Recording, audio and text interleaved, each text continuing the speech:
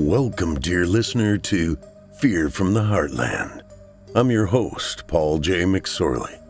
Set aside some moments now and take an adventurous ride on a journey into the psyche of some talented writers. They will dig into your being and titillate you.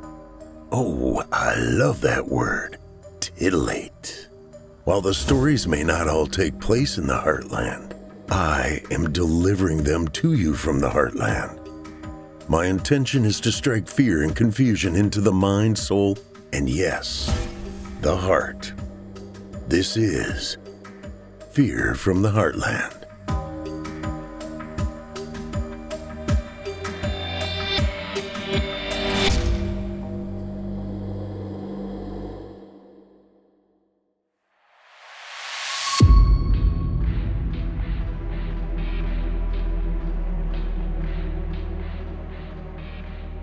Hello, Heartlanders, and welcome to Season 5, Episode 18 of Fear from the Heartland. I'm your host, Paul J. McSorley. Hey, Heartlanders, you guys patrons yet?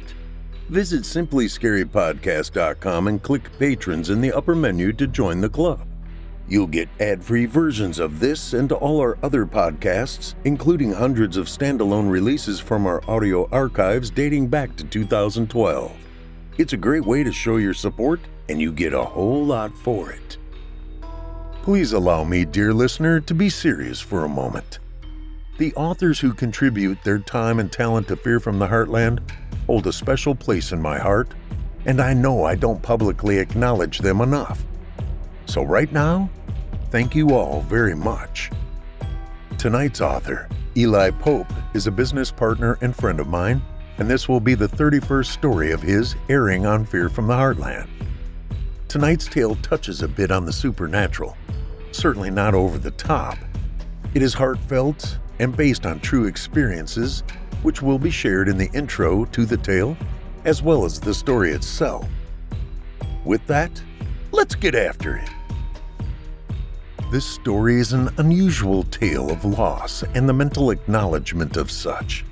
It's a Halloween story that is meant to stir you in a way very different from the normal ghouls and goblins one is expecting in this season of zombies and killer clowns. I suffered the sudden loss of my stepdad last month, and this is my way of putting my mind at ease with this. I hope you bear with me as I empty my soul on this night, where souls are usually feared to be taken or lost by creatures lurking in the night. Happy Halloween, fellow Heartlanders. And now, dear listeners, for your indulgence, The Halloween Funeral by Eli Pope.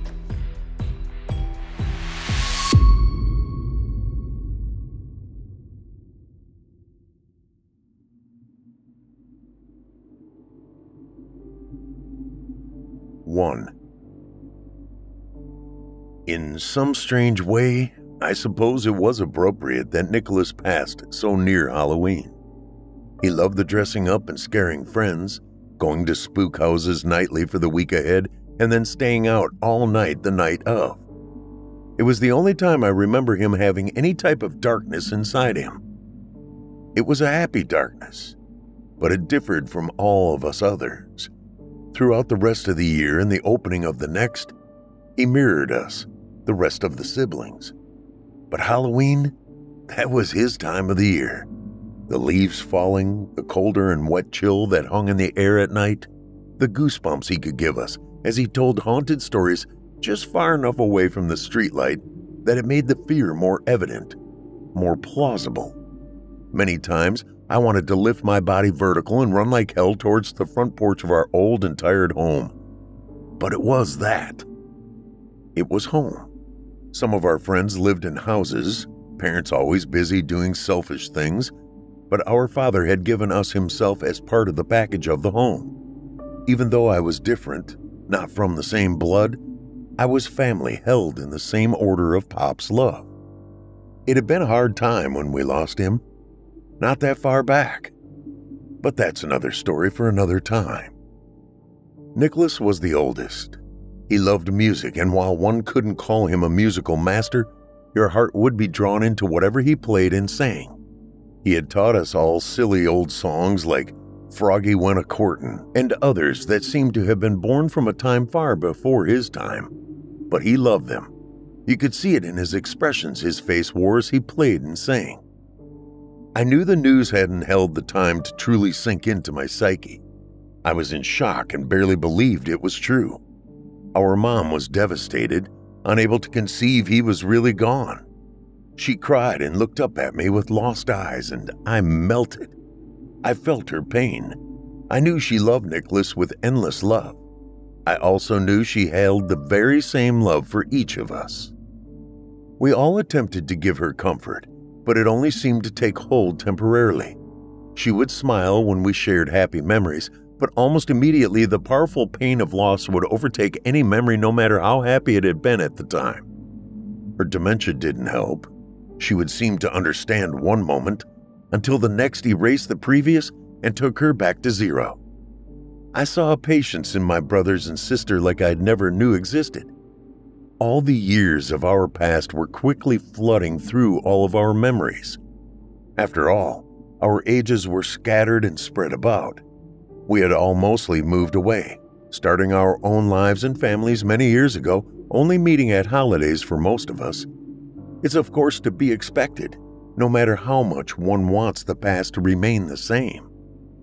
It was usually a pleasant time to get together and meet, but this one was a great failure at that attempt. You can't sit around the bonfire and share memories of growing up in quite the same way when the gathering has brought the family back together to share such a horrible loss. With Mom having entered a new stage in her life, her 89 years had ushered in a permanent loss mental awareness, condemning her to a sentence of never totally being able to grasp the intricacies of what life was bringing around us. She was living with Janie, our only sister, and the youngest of the rest of us. Her husband had welcomed both of her parents to live next door to them when age overtook their ability to maintain the 20 acres of timber outside a town too far from the kids to regularly travel to check on them. The move had been very tumultuous the 10 years prior to now. Wounds opened between family members, but now long healed. Life with family who love each other, make it possible to bridge differences and scab over reckless scratches that nick the skin. 3 days until Halloween. Plans for saying goodbye to a man like Nicholas should stand out, especially when it came so near a time of the year he loved so much. And he was a man now. If truth be acknowledged, he was an old man. Janie, being the youngest of the bunch, was 52, Brian 54, Sam 56, Max was 58, and Stephen, or Skeezix as he was known, had just turned 63. He was now the oldest of the brood, now that Nicholas had just turned 67 on the 15th of October, his favorite month, had passed. From all the different places the siblings now lived, enjoying their trailing years in life with kids of their own, had come from as far as Alaska, Georgia, and different spots of Missouri to meet and gather their collective grief to send Nicholas's body and soul off for that final journey and reminisce of their shared pasts along with their accompanying spouses and grown and nearly grown children.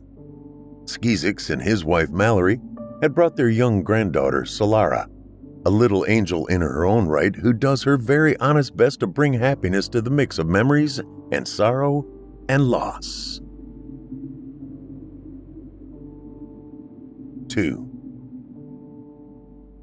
Janie and her brothers sat around their mother's living room making their first mutual attempt at collecting thoughts of how to properly send off Nicholas. "It can't just be church and black clothing. Nicholas would hate this," Janie spoke. "Hate it? Hell, he'd haunt every one of us for doing that to him," Skeezix replied. "Can I say one thing?" Max quietly asked.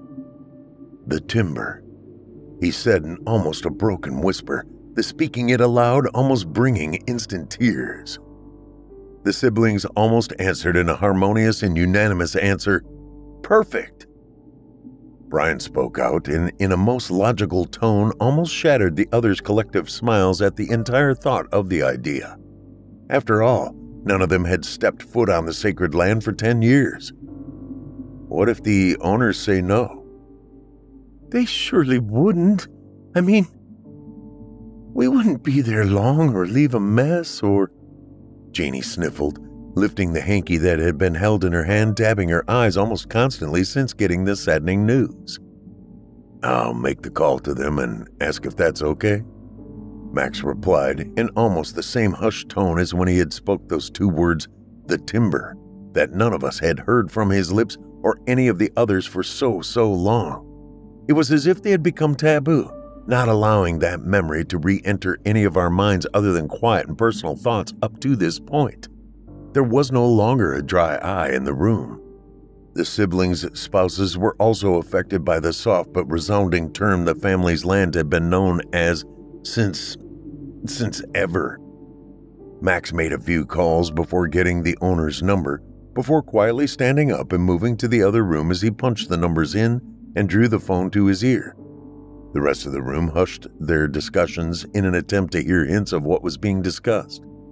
Shocked eyes from the one-sided dialogue quickly gave the answer to those hints at the conversation. But No, it's not like that at all, sir. We wouldn't be destructive of the property at all. We just want the family to be allowed to access the riverfront from what used to. Hold on, Mrs. Wilkie. That's not necessary to use that kind of language. We just want to be able to gather our family and spread the ashes along the river. Please. His head lifted from the kitchen as he looked out across the space between him and us. His eyes glistened with moisture mixed with redness. No one was certain the flush red color was from sadness or building anger. The answer became shockingly evident mere seconds later. Well, you can just kiss my hillbilly ass, you piece of worthless... Max stuttered before pulling the phone away from his ear and staring at the screen before sealing his wonder if he had been hung up on. You asked!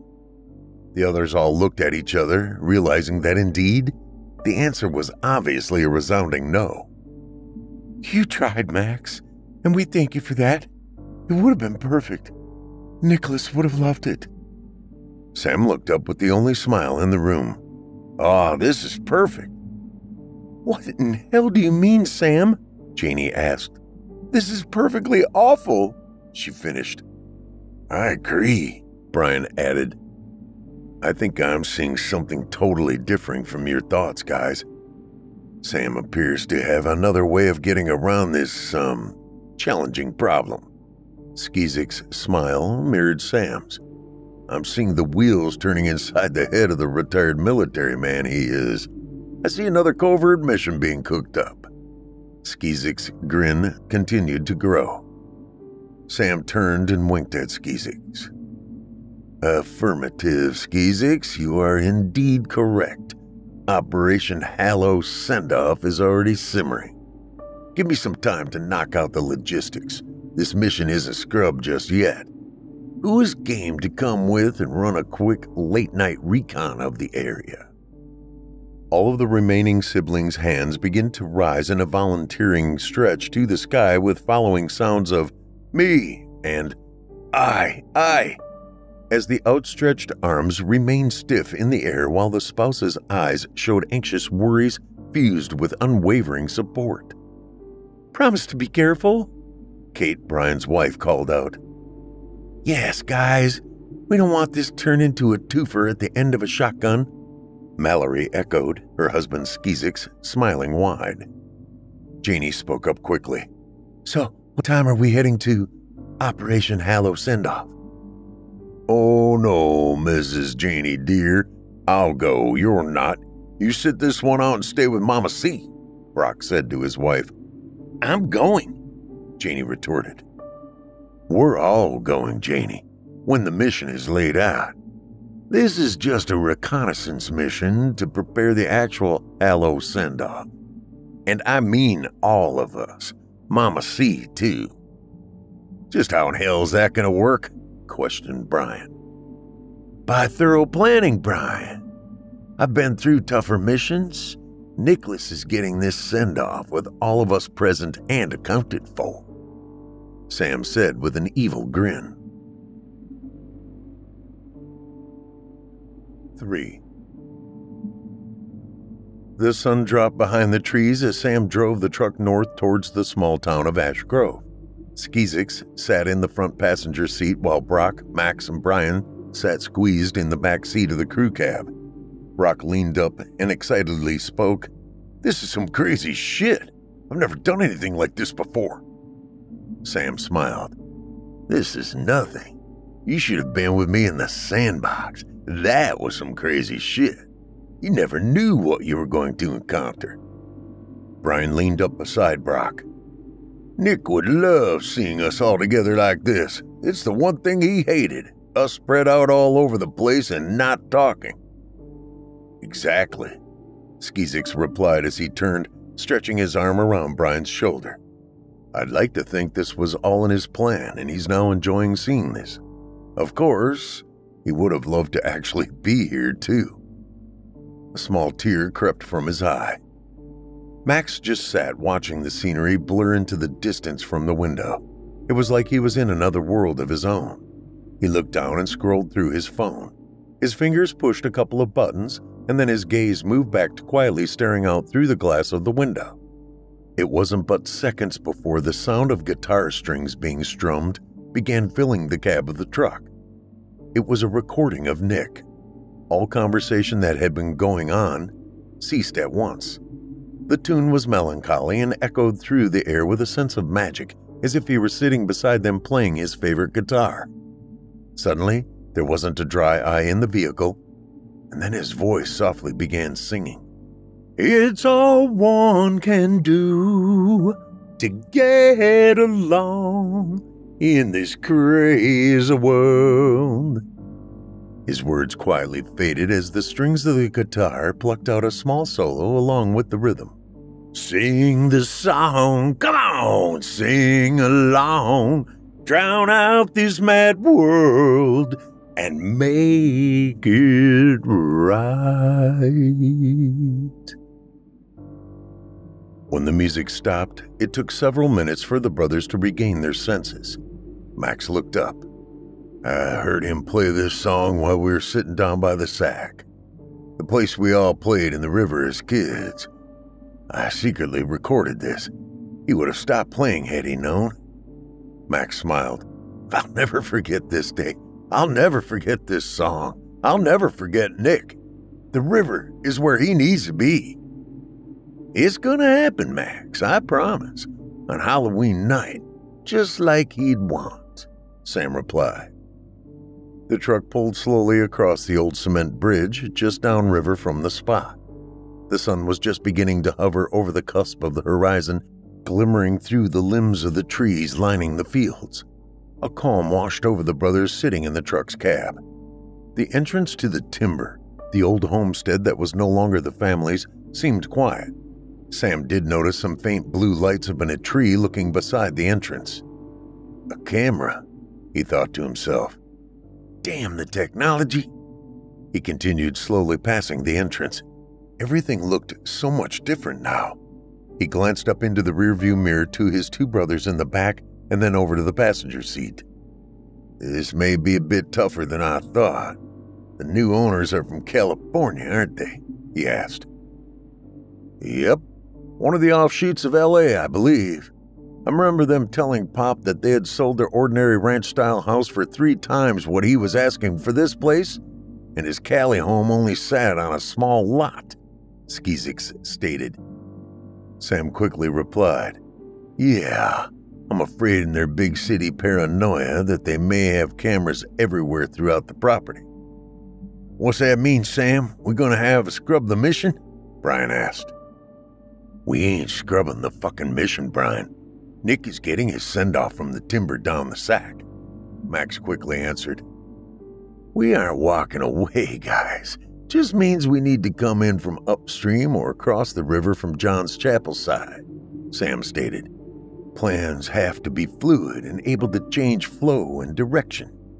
We just met our first change. Don't freak." Sam pulled the truck into the neighbor's drive and to the right to talk over other ways to proceed. 4. The brothers pulled back into their sister's driveway, and no sooner than the truck rolled to a stop, Janie was out the door and down the porch steps to greet them. "Well, did you figure a plan out?" "We have," Max said as he eyed the other boys. "We're going to go upstream from John's chapel with a couple of flat-bottom boats. We'll put in at Shane's Gap where Doug will leave us the boats. He wants to come. I think he should. He was really close to Nick, like family." "I agree. He was like another brother to Nick. He knows the area better than any of us. Grew up here all his life," Janie said. "Janie," Max started, "craziest thing. We saw gigging lights floating down the river." Janie looked over. "What's crazy about that? We all liked gigging. The whole damned area likes gigging." "Little late in the season, ain't it?" Max questioned. "You have been away for a long minute, haven't you?" Janie smiled. "It ain't just about the fish or frogs. You know that." In unison, as if it were a well-practiced response, Janie and the other boys all said in unison, "It's about fun and family." They all smiled, but then all fell silent in the same moment. The somberness took the place of the now stolen smiles. Janie was the first to fall apart. "Nick left family in the river, and I miss him." Max, who was usually more withdrawn than his siblings, quickly moved in and took Janie into his arms. "I miss him too, sis. We all do. Just like we all miss Pop." All the brothers encircled Janie and Max, joining in a family hug. Sam was the first to speak up. "We only have 2 days to get this send-off of Nick's put together. We have to figure out how to get Mom there and our kids. This can't turn into a nightmare. This is, after all, our oldest brother was sending off. We have to do this right. Pop is watching over us." There were all the arrangements that needed to be made, like the cremation, the vessel to hold Nick's ashes, sharing any ashes with family members who felt they needed to hold on to some small part of Nick for comfort. There was music, the eulogy, just a million things it seemed that needed done before Halloween. Nick was such a big part of their blended family that it just felt like perfection for this oddly different Halloween. Needed to be flawless. There would be no ghouls this year. No children holding out bags for candy while dressed like goblins, clowns, astronauts, or soldiers. No vampires or ghosts. It would be family saying goodbye instead of the standard evening filled with smiles and trick or treat being timidly spoken by toddler princesses or boldly by superheroes like Batman or Wonder Woman. The entire scenario still seemed surreal and unbelievable.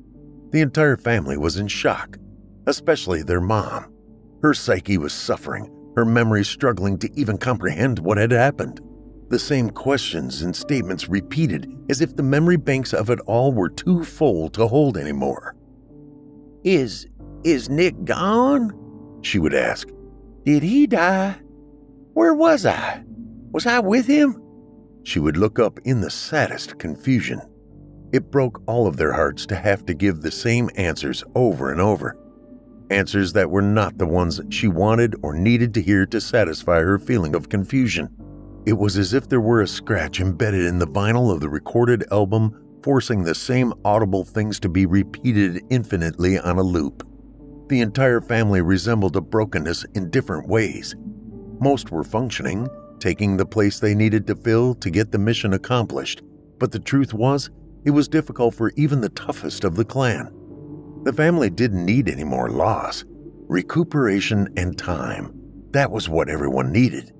Poor Solara, the youngest of the family, Skizix and Mallory's granddaughter, flitted between sadness and the love of seeing family members she hadn't seen since last Christmas. The simple truth was, Nick was gone. He was up with Pop, and certainly the two were looking down on them, wishing things could be much different than they were. 5. It was here, late afternoon of October 31st, a day that normally brings excitement and costume final touches, impatiently waiting for the sun to take its dip into the horizon as children practiced their scares and smeared their face paint into scary green witches and psycho blood-smeared clowns, glitter-soaked perfect princesses, and bandage-wrapped mummies. Instead, Janie and her brothers were putting Nick's ashes into the case of his favorite Gibson Les Paul Jr., a guitar he loved to make music with. The siblings placed mementos of things they knew Nick loved, last-minute goodbyes on tiny sheets of paper that they hoped in some way he would be able to acknowledge their memories of good times shared and the pain they would now feel. Promises to keep them in their hearts and minds. Objects like a flashlight, because Nick had an almost hoarder's conscience of needing 20 of them if he had one. They shared more painful smiles between them as they closed the lid for the last time. They knew Nick understood, even though he would hate the feelings he was giving them by his leaving them. It wasn't by choice. If able, he would have stayed until the last one leaving, closing the door quietly behind him before turning the lights out. But that isn't the way life played this act out. The oldest had been the first to leave, a plan which is likely the way it's supposed to play out, but didn't seem right this time. Mom was loaded in the truck and waiting, all the siblings' spouses and their kids too. A rather large troop in 5 vehicles. The procession wouldn't play out like a normal one. No police or funeral home escort leading the way. No hearse with a long box in the back. Just a Gibson guitar case that weighed more than normal and rattled with loose items within. Somber faces painted the windows as they took off in a line, but that was the only scene of normality in this last parade to being sent off. No grave, no graveside service, no normal pastor giving any sermons of how God's plan was being painfully played out like the final act of life. This was Halloween after all. The streets were not filled with sad faces waving goodbye as the line of vehicles made the drive carefully through the neighborhoods. The sidewalks were lined with costumed kids carrying pillowcases and plastic pumpkins. Sparkles of candy and fun filled their eyes, while tears filled the eyes sealed inside the vehicles slowly passing them. One confused face of a beautiful little girl sitting by the window, watching through the glass at all the spooks holding hands of their normally dressed parents, peered out in wonder. The drive was periodically silent, no one knowing how to speak out when tightly packed next to others likely feeling the same imprisoned silence. Occasional sniffs and deep-taken breaths followed by quiet sighs. Nick would have hated this part too. He would have wanted to be on the outside with all the dressed-up children begging candy from house to house, popping out from the bushes, scaring friends of his. No, Halloween would never be the same. Never again. 6. After pulling out of town and the parades of kids in outfits filling the front yards and sidewalks, the darkness began to swallow up the interior of the vehicles traveling down the highway on their way to their destination. Max had gathered the group together to explain the mission and the necessity for moving quietly to the boats and while floating down the river to their destination. The riverfront of the Timber, a place that on this night they were not being welcomed. None of them understood why in the world Larry or Wilma Wilkie would have acted like they had when asked about sending Nick off at that particular site on the river, the place Nick had grown up with them playing, adventuring, and learning about life.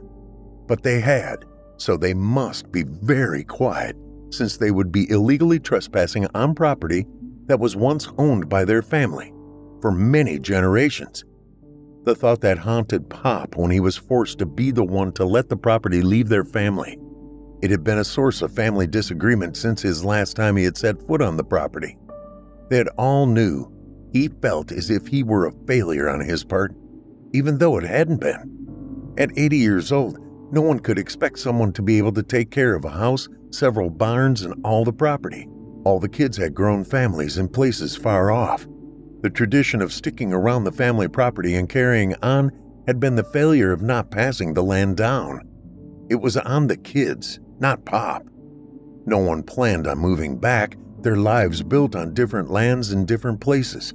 The siblings had all agreed the Wilkie's family with their 3 young children were the perfect family to sell the property to. They would be the new torch holders to carry on their traditions. But now it felt totally different. Sure, they had been wonderful when Pop died shortly after becoming the new owners. They'd let us come back and send him off in a similar way. But now there was something different. They had been anything but kind upon being called. But traditions should be carried out, one way or the other. The Wilkies had made the only choice possible for Nick's send-off. A covert way spun into a very clandestine mission in order to send their oldest and very loved brother off to the next level. The best way they knew how, come hell or high water. 7. Sam pulled up to John's chapel. He exited the truck. He looked the part of the military man he was. Black khakis, black pullover shirt, black grease or paint smeared over his entire face. Nothing but the whites of his eyes peeking through the darkness of this hallowed eve. In truth, Sam's attire looked like a military Halloween costume, and it made every one of his siblings nervous as hell.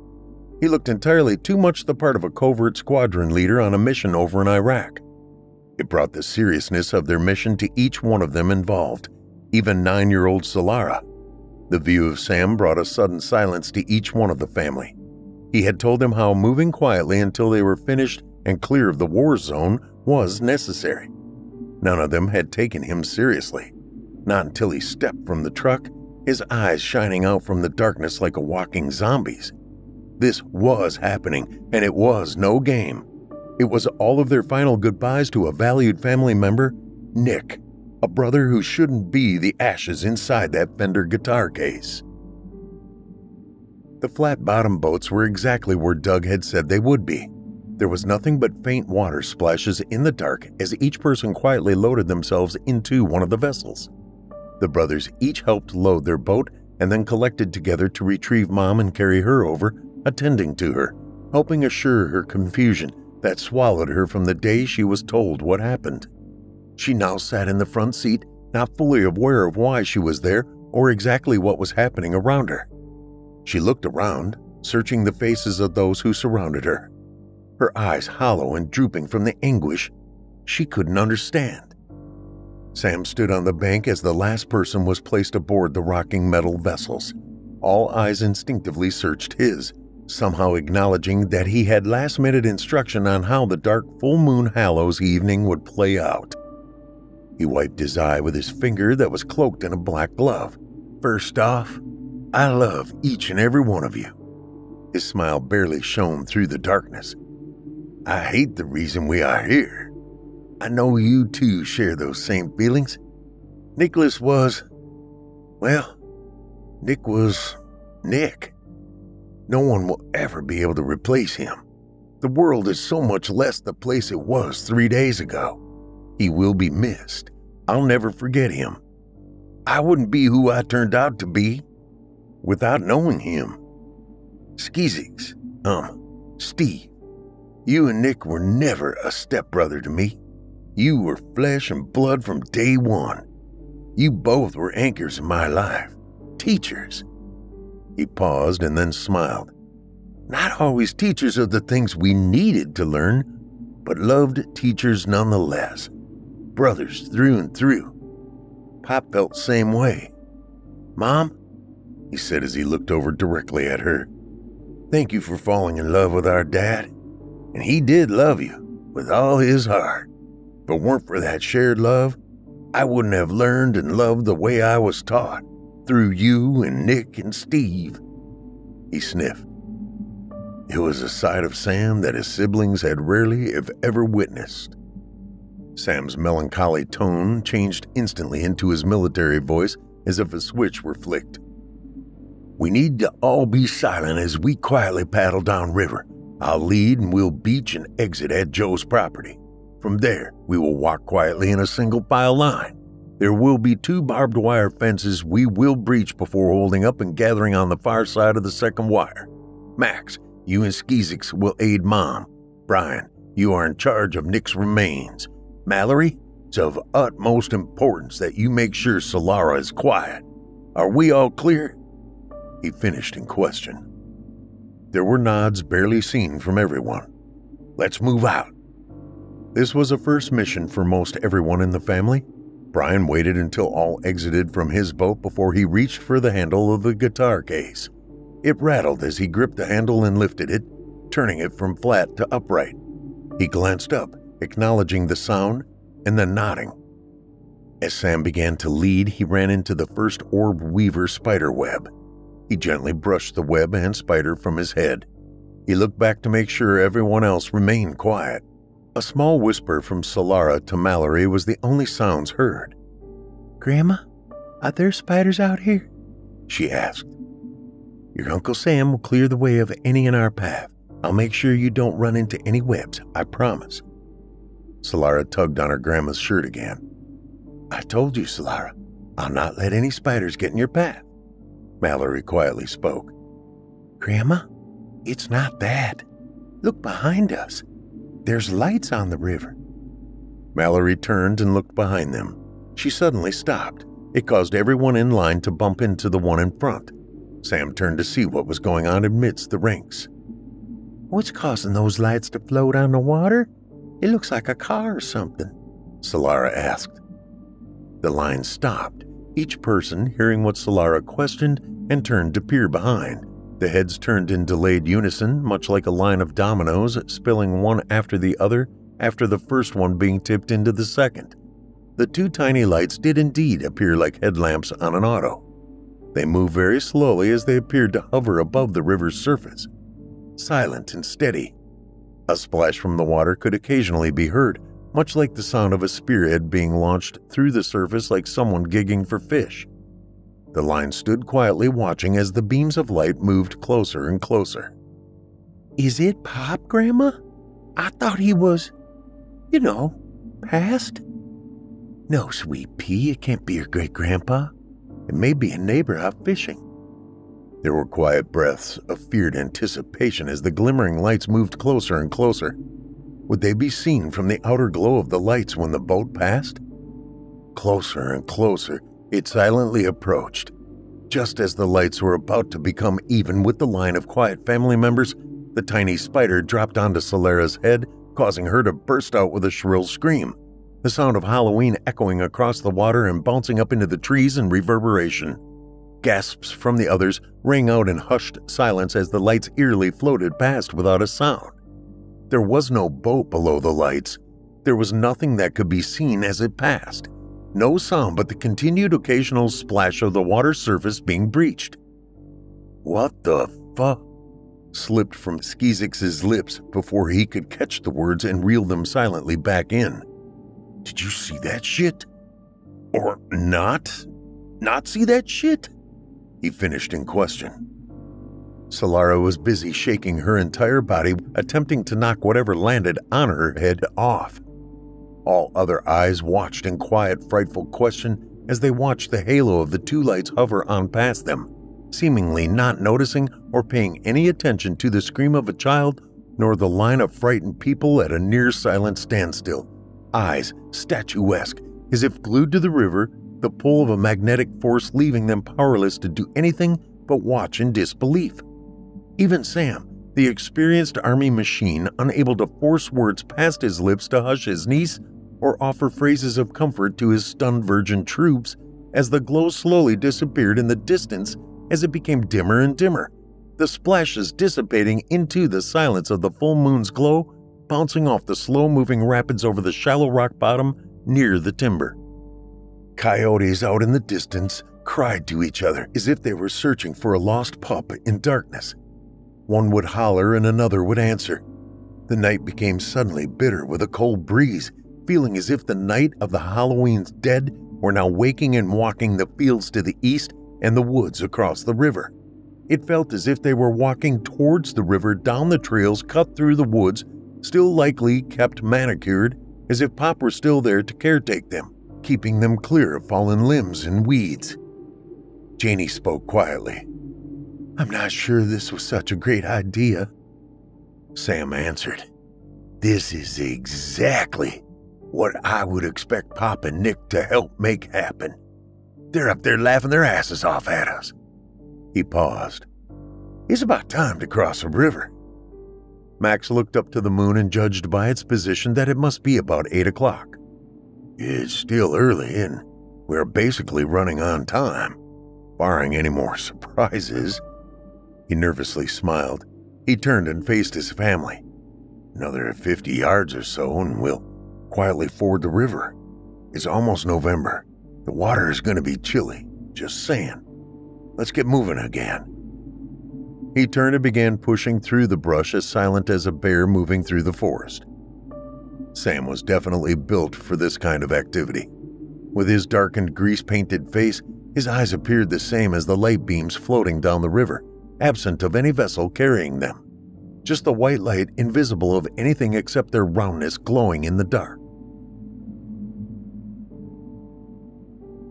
8. The boys, and later Janie, had practically been raised at the timber. When Pop's father, Popper, was alive, he would take them down and they would all stay in sleeping bags in the tin shack, a garage that had doubled as Popper's living quarters. Popper bounced back and forth between town, Springfield, where his sweet wife Nanny lived, and the timber.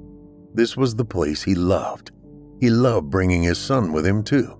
Pop had grown up much like his boys, enjoying the outdoors and playing in the stream of the Sac and the Fork, where the Little Sac met up near the old cement bridge. It was a time the kids all loved and expected to live the life forever in the world of the timber. Memories were made that weathered the time of growing up and moving off. Pop's kids grew their own families and spread out to distances across the country, scattered miles and miles from the memories made. Arrowheads from Indian tribes found in the plowed dirt of Popper's gardens.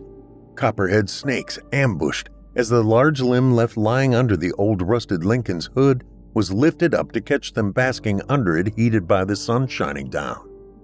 Skeezix proudly wore a straw cowboy hat for years that Pop had wrapped a skinned and dried copperhead skin around its brim.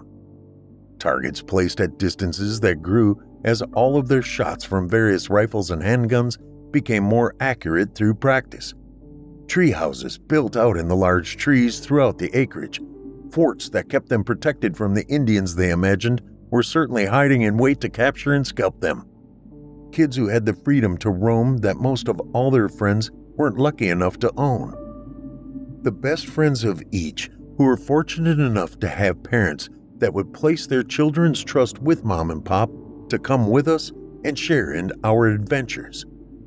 Nick had been the one who had the most difficult time blending into the mixed family. Old enough to grow resentment in another man attempting to father him when his biological father lived too far away in a world that he and Skeezix no longer fit. Nick was 14 and had been the man of Mom's house. He saw Pop as the adult stealing his ability to be the man of the house. Skeezix, 10 years old and desperate for a father figure to be in his life. The 3 new stepbrothers all looked up to Skeezix, who before they came along was just the youngest with no responsibilities. Chaos was bound to happen at times when one world breaks and another is found and formed from another, slamming together into one. The timber helped it all meld together. Nick eventually accepted and grew to also love Pop. He also learned to love the land like the rest of us, finding it to be the sanctuary it was. Yes, this was the proper place to send him to his new world, the next level, just as it had been the proper place to spread Pop's ashes down the river he loved so much. Nick's death was yet another way, like Pop's, to bring our family that was scattered hundreds of miles from each other together once more. A painful way to get that done, and not a way any of them would ask for. But the collateral gift from such a heartfelt thing did have that one silver lining hidden within. The fact it was only less than a year after Pop's death, and tonight being Halloween, gave the whole affair a twist that would likely stay fresh in all the minds of each attendee forever. Even Mom's, whose memory was becoming a struggle to keep. All of these thoughts mingled together in Skeezix's mind as the frigidness of the Sac River numbed his feet and legs as he waded across, his eyes focused on the once familiar gravel shoreline he had grown up enjoying. He and his siblings skipped flat rocks in competitions of who could float their rock the farthest across as each attempted to count the jumps it made, leaving multiple growing rings on the smooth surface of the water. Catching crawdads, and once getting hold of their bodies, avoiding their pincers grabbing hold, chasing Janie around the shore as she screamed in feigned fear, knowing we would never actually let them latch onto her. Changing our minds about swimming for the day as we watched the serpent snake its way across the water towards us in curiosity, chasing us from its territory until the next day when its scaled body was no longer the focus of our memory. Cutting grapevine into cigarette-sized sticks and smoking them, puffing out rings of smoke into the air and watching them grow as they rose up into the sky, believing they would rise enough to become part of the puffy clouds above. These were memories that would never leave us, shared memories. Nick would now become one of the memories that would be bittersweet but encased in their forevers. Skeezix had told Mallory his wishes when his end came. His ashes were to be scattered across the rocky shoreline of Kaina Point in Oahu, Hawaii. But tonight he wanted to add to those wishes. He would tell her he wanted part of his ashes to be scattered down the river like Pop and Nick's. 9. Doug and Pastor Jim were the only outsiders invited to attend. Doug because he was such a good friend of the family, and Pastor Jim because he had at one time been Nick's mentor of faith. He had drawn Nick away from his wild and drug-induced days of rebellious youth, the last of the hippie days. A funny memory popped into Skeezix's head of a discussion he had shared at the park where the family met for a picnic before the funeral today. He talked about the marijuana tree, a tree that everyone had known as the mark spot of the hippie movement of Springfield and Medad back in the 70s. They had gathered in tents and had a sit-in by the largest and oldest tree, smoking pot and holding signs of peace and love. Solara had overheard the conversation and inquisitively asked her grandpa about it. "Grandpa, will you tell me about the marijuana tree?" Skeezix's wife and his sister-in-law Katie giggled at her asking her grandpa about the marijuana tree. The two women quickly broke into what seemed like a well-practiced song. The two immediately harmonized. "Grandpa, please tell me about the marijuana tree. Won't you please?" The entire family-filled picnic table broke into unanimous laughter. It had to be planned because someone caught it on video and it quickly became a reel on Facebook. It was the one thing that broke the sadness of the occasion for the picnic. Pastor John began the service. Mom was seated in a lawn chair that Brian's wife had carried from the boat. The family all circled around the guitar case, all in reverent silence other than the sound of sniffs and sighs that would be expected.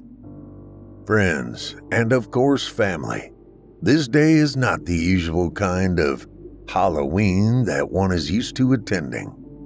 While we are all sad of the loss that brings this unusual hallowed eve, we do acknowledge that Nicholas Lawrence Saint will always remain in our hearts.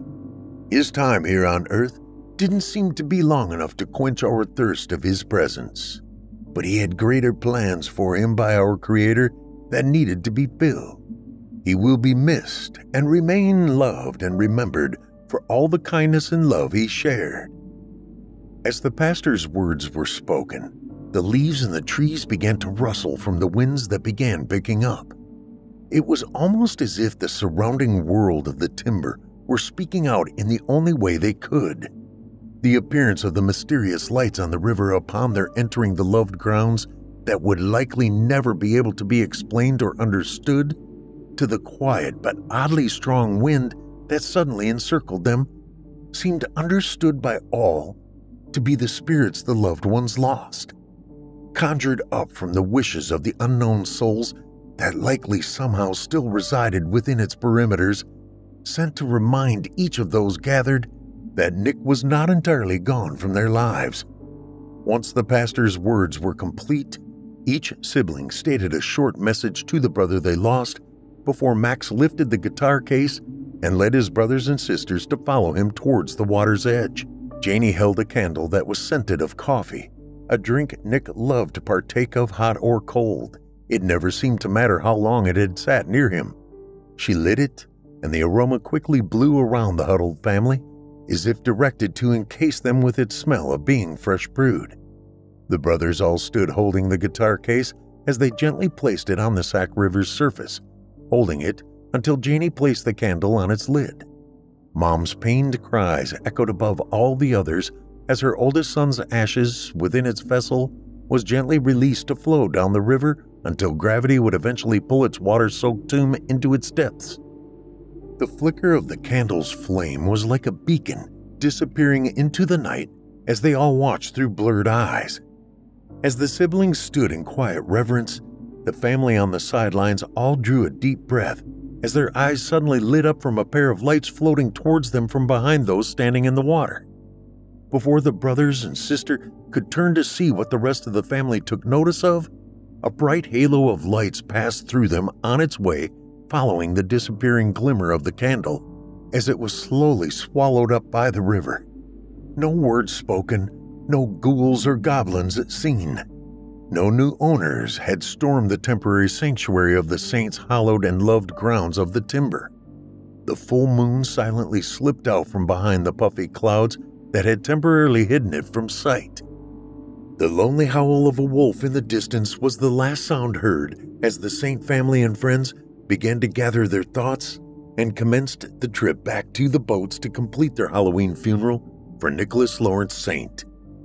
The unknown glow of light slowly hovered down the river's surface until it too was swallowed up by the darkness of the night. "We did it. Nick is in your hands, Pop. Happy Halloween. I guess we'll meet here at the timber again at some point." Sam spoke quietly as a tear slipped down his cheek and dropped into the river as he pushed the boat back towards the river's center.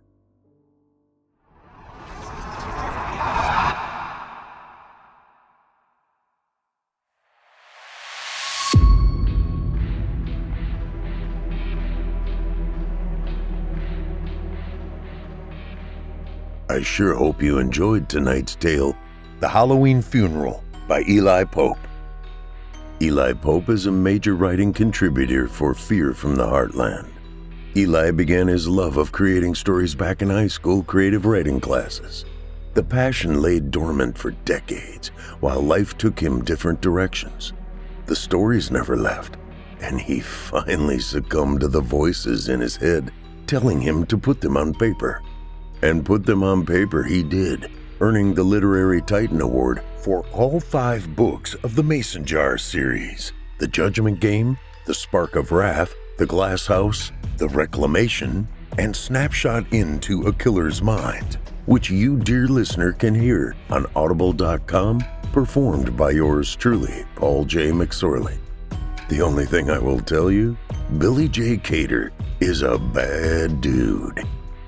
You can hook up with Eli Pope at his website, elipope.com. That's Eli, E-L-I, Pope, P-O-P-E.com. He can also be located on Facebook at author Eli Pope, or search groups on Facebook, The Mason Jar Room.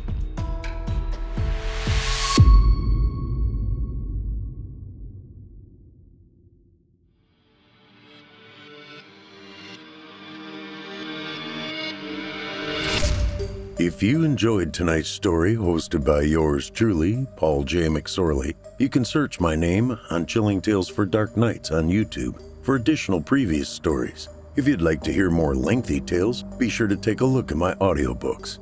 Available now on audible.com or just visit paulsbooks.net.